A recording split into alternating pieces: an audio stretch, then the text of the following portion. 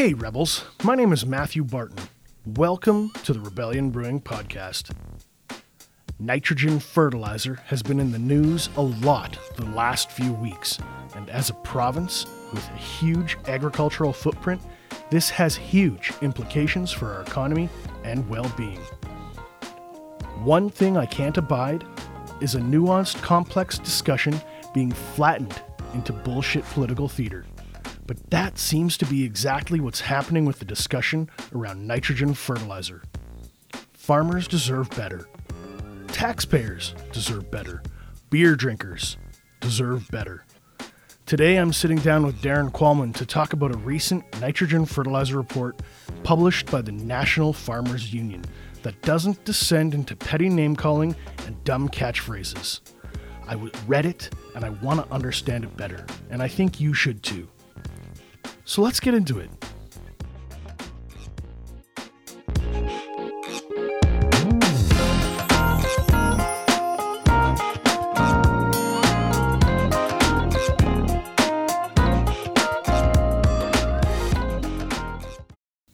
Darren, welcome to the show. Thank you, Matthew. Thanks for taking the time to talk to us about our report. I wanted to start off by saying, who are you and what do you do? Give me that ground level grade 6 intro. Matthew, I work for the National Farmers Union, which is a national organization of thousands of farmers and farm families across Canada.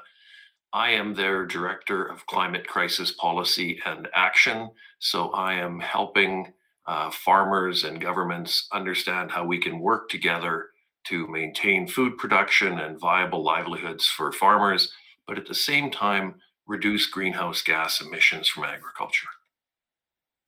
That is a fairly ominous title. What does it mean? What does a day look like for you? Well, we're a policy organization, and the Government of Canada has policy goals. Most of your listeners will know that Canada is committed to reduce emissions by 40% by 2030 and to reach near zero emissions by 2050. Now, we're trying to help the government find ways that farmers can contribute to meeting those goals without causing any undue effects on the viability of farms and farm income. One of the problems is agricultural emissions are currently going up, not down. And the main reason agricultural emissions are going up isn't because farmers are using more fuel or because cattle and other livestock or manure are producing more emissions. The main reason that agricultural emissions overall are going up is because emissions from nitrogen fertilizer are going up, and that's because the tonnage of nitrogen fertilizer is going up. So that's, is that what inspired the nitrogen fertilizer report, that reality? Yeah, a little context on that. The federal government has been engaged for a while looking at ways to reduce emissions. And about a year and a half ago, they came out with a target that we would reduce emissions from nitrogen fertilizer by 30%. And a key distinction is that it's a target to reduce emissions, not tonnage. And that, people have seen a lot of back and forth in the media because there's just been a lot of misinformation. It is completely possible to reduce emissions from the fertilizer without reducing the fertilizer tonnage itself. So you don't need to cut fertilizer use. And anybody that's heard anyone talk about a fertilizer ban or forced reductions or mandatory reductions, none of that's true. It's about the emissions, not the tonnage. It's all voluntary. And not only that, it's behind it are hundreds of millions of dollars in incentive payments and cost sharing payments in order to get farmers to make the voluntary steps to reduce those emissions, to use fertilizer more efficiently and optimally and carefully so as to maintain yield, but at the same time reduce emissions from the systems that produce things like the barley that goes into beer. I like that finish. I like that ending. Barley that goes into beer. Okay. You said something there that I kind of twigged on, and I wanted to revisit. The distinction between tonnage versus usage. Why are people promoting usage and making the connection to saying, well, if you want us to regulate nitrogen, we're going to have to use less nitrogen. Why are people saying this thing? Where is this coming from? I think people are trying to scare farmers and scare the public and somehow just connect some dots that aren't really connected. They're saying, look, if we want to reduce emissions, the greenhouse gases coming out of agriculture from fertilizer, we'll have to reduce the fertilizer itself. And that means we reduce food output, and that means people go hungry. And for a whole lot of reasons, that's not true. But just starting at the beginning of that chain, we can reduce the emissions from fertilizer without reducing fertilizer use itself by placing the fertilizer in the right place, under the ground, under the surface of the ground, rather than on the surface on top, by putting it in the field in the spring instead of in the previous fall, so that it doesn't get wet when the snow melts, because that's a time of a lot of emissions. And there are additives that we can put into fertilizer. The technical names are nitrification and urease inhibitors and coatings. Those enhanced efficiency fertilizers, those coatings and inhibitors alone could deliver most of the 30% reduction. So same amount of fertilizer, same amount of crop, but up to 30% less emissions. And at the same time, using fertilizer more efficiently and carefully, and maybe getting more crop out of the same fertilizer. But there's real potential here to increase farmers' margins as fertilizer is used more efficiently and optimally. I had a farmer, a barley guy, wheat guy, coming. He was sitting down having a pint with me at the tap room, and he said the new fertilizer comes in these pellets that are wrapped in a polymer. And he said the polymer breaks down later, which means the fertilizer stays on the ground instead of off-gassing or evaporating, or I don't know what the technical term is. But he said basically it stays there in the field so he doesn't have to apply more and he can be more efficient. Yeah.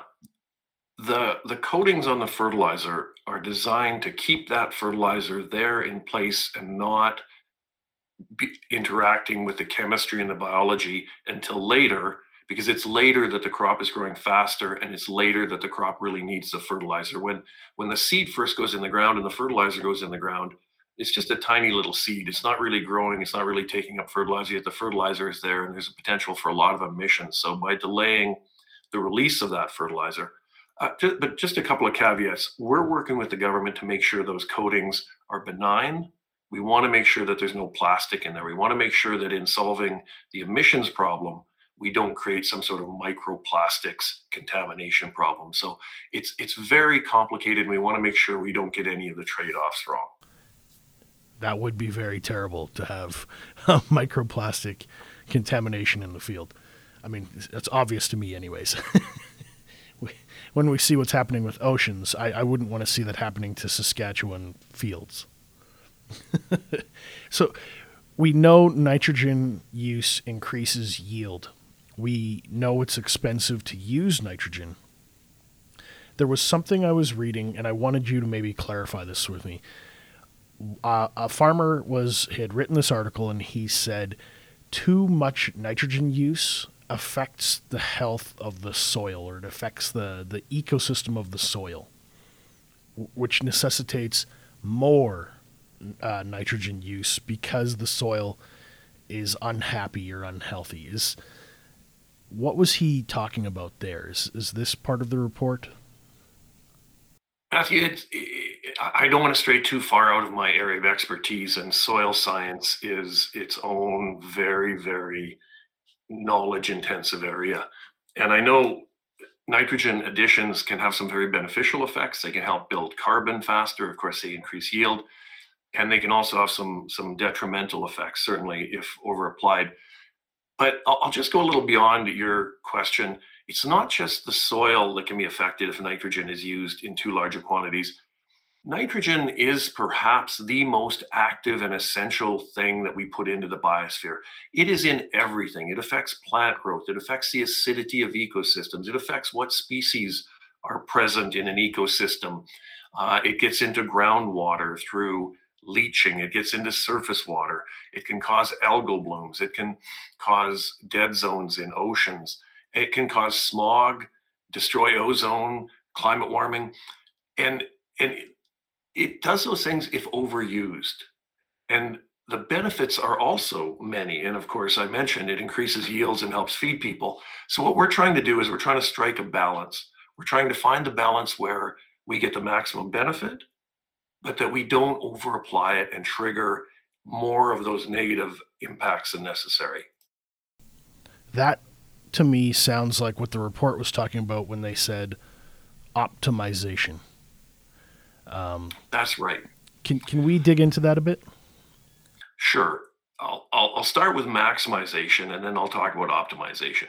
Where we are right now is we're in a maximization mindset.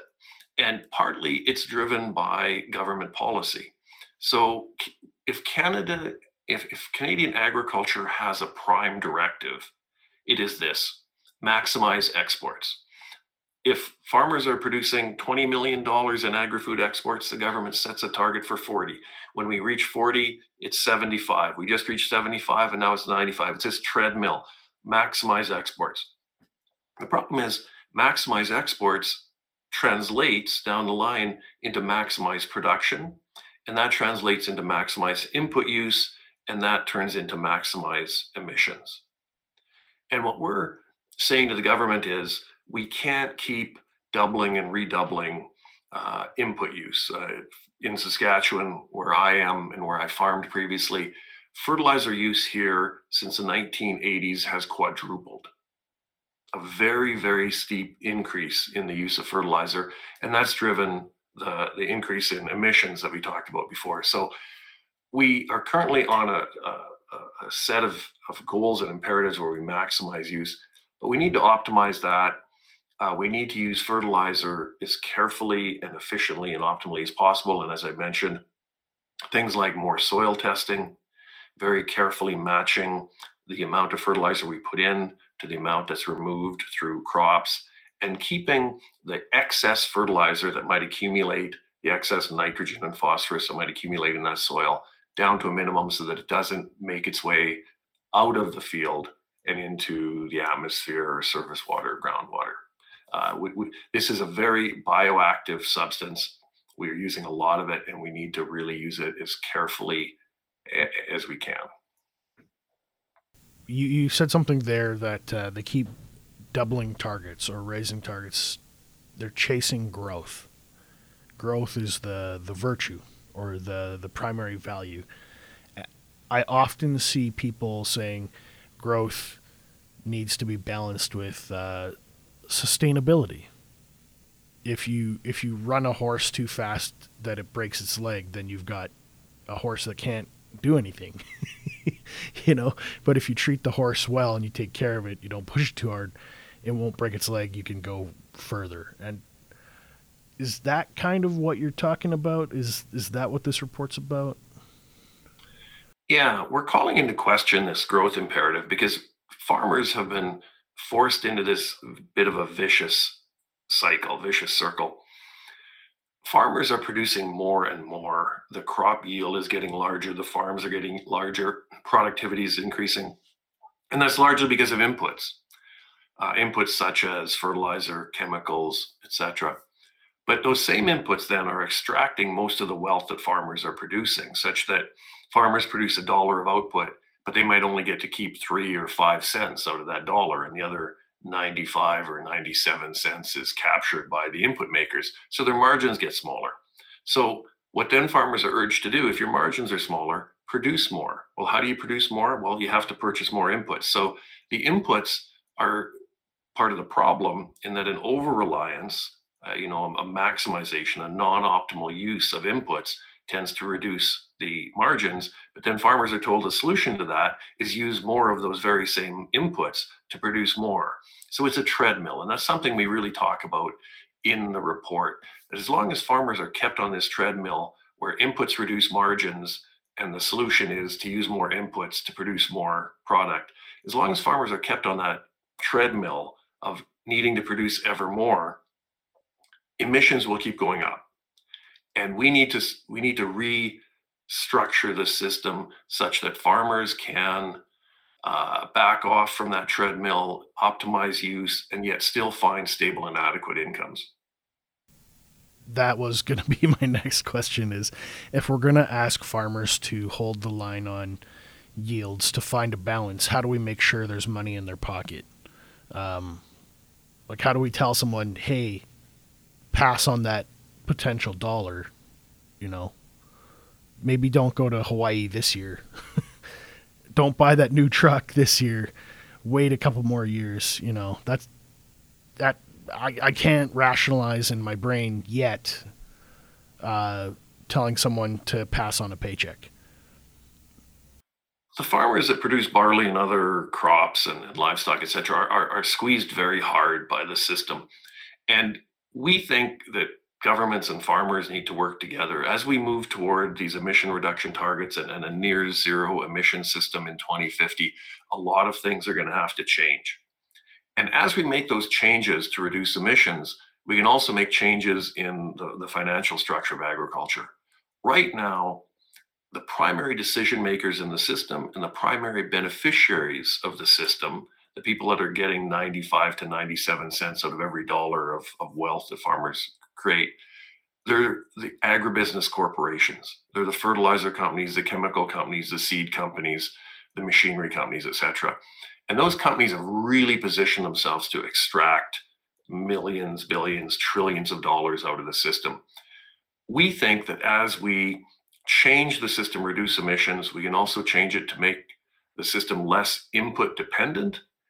And then that'll make it harder for these corporations to extract their money. Some of your listeners might know that right now, fertilizer prices are near record highs or at record highs. Fertilizer company profits are also at record highs. The extraction of wealth is phenomenal. And so we think that a whole suite of interconnected, synergistic solutions can be brought to bear to make the system less input dependent, because it's really the inputs going into the system that create the emissions coming out. And if you want a low emission food system, you have to have a low input food system. And that's a message we keep taking to government, that farmers farmed for 10,000 years. And they did so with zero inputs, and they also had no net emissions. They didn't affect the atmosphere or the climate. And then over the last 100 years, as we've pushed more and more inputs in, we've pushed more and more emissions out. And it's very, very clear that the quantity of emissions coming out of the system is a function of the inputs we're pushing in. So to reduce emissions, you have to reduce inputs. And that input reduced agriculture can be, if managed properly, it can be a higher margin, better net income situation for farmers. We make the case, or you made the case for farmers, put more money in farmers' pockets. How do we convince politicians that some of these insights, some of these pieces from the report are worth taking on or worth that fight? Well, that's what we do. We're a policy organization. We're trying to bring that message in. We're trying to help politicians connect the dots and get rid of the contradictions. So we're trying to get them to think about really what are the big changes that are going to be needed in agriculture and other systems as we move past 2030 and toward 2050.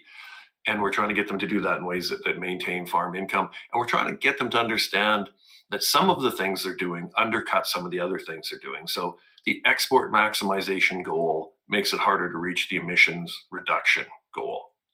And we're trying to do all of this in ways that maintains food security and the amount of food that we need to feed people. And that's the other half. You asked earlier about sort of how this all connects up. How do emissions connect to fertilizer tonnage, and how does that connect to food output, et cetera?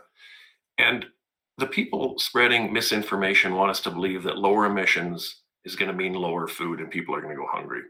But the other side of that equation also isn't well understood. We do use fertilizer to increase yields and output, but then we use a lot of that fertilizer expanded output unwisely. We in Canada waste about 40% of the food we produce. Worldwide, the number is about 30%. We feed a lot more into biofuels systems where we just burn it up in vehicles that maybe don't need to be going where they're going. There's a lot of commuting that maybe could be replaced, could be accomplished in other ways. We turn a lot of food tonnage into nutritionally disfigured, denutritionalized junk food that, gives us a lot of health problems if overconsumed. We feed a lot to pigs and chickens and other livestock that, grain feeding is not very efficient. It turns about 5 to 10 calories of grain into 1 or 2 calories of meat. So there's just a lot of things we're doing with that fertilizer enhanced food supply that we don't need to be doing. And as we use the food output more carefully and optimally, then we get off this treadmill where we constantly have to produce more and more. Well, I'm going to play an idiot right now. If you tell me we're not going to be grain feeding animals, are you telling me that we're going to have to all eat tofu, or are you telling me go buy grass fed? We're not going to stop doing that. And there is, for instance, in some years, grain that is damaged by weather, etc., and it turns into feed grain. If in terms of barley, the best barley goes for beer, malting barley. I used to grow that or try to grow that. But in years where the weather didn't cooperate or something went wrong, I didn't get malting barley. I had feed barley, and that would go to feed livestock. So there's always a certain amount of frozen wheat or off quality barley, etc., that probably is going to find a home in grain feeding. But that needs to be of a certain scale, and we shouldn't just keep maximizing that and feeding top quality grain, corn, etc., to these animals. So no, we don't have to eat tofu. And the other thing, of course, is in addition to just optimizing that grain feeding and maybe reducing it, grazing is fantastic.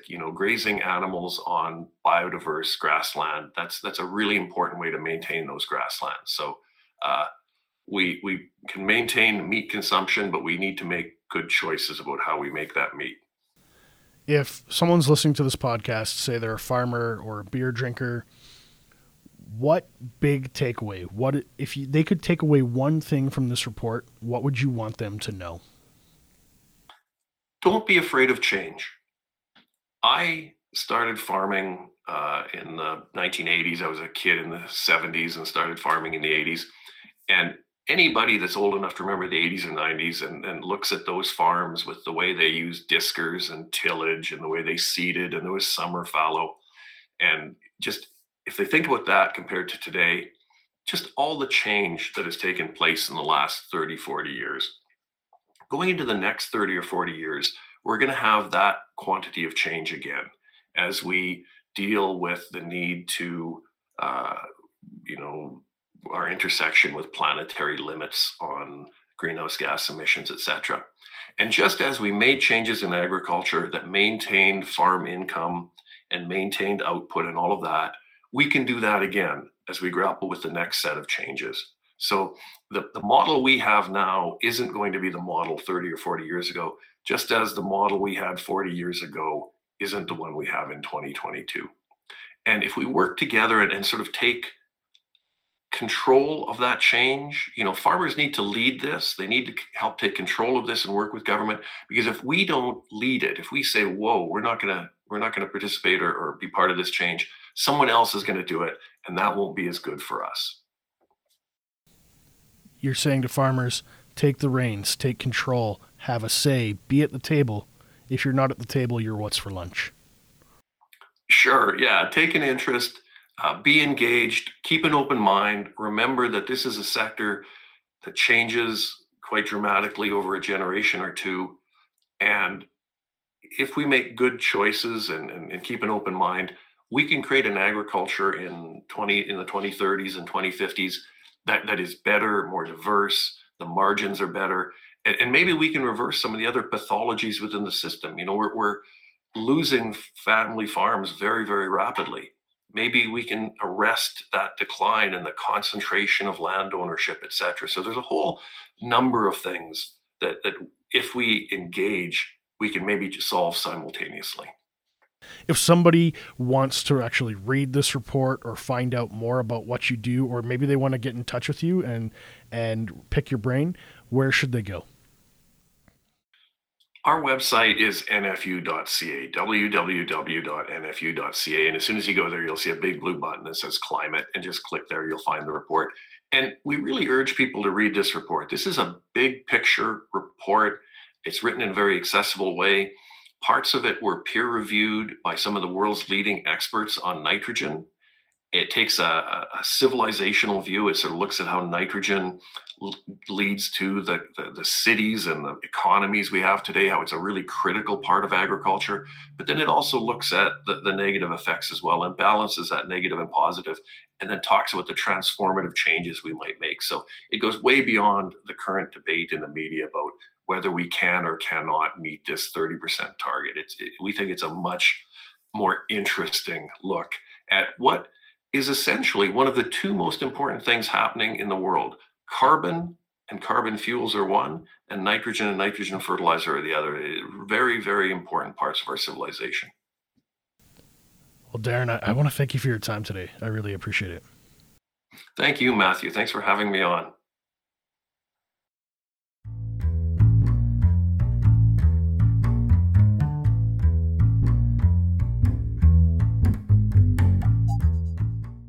Rebels, thanks for listening today.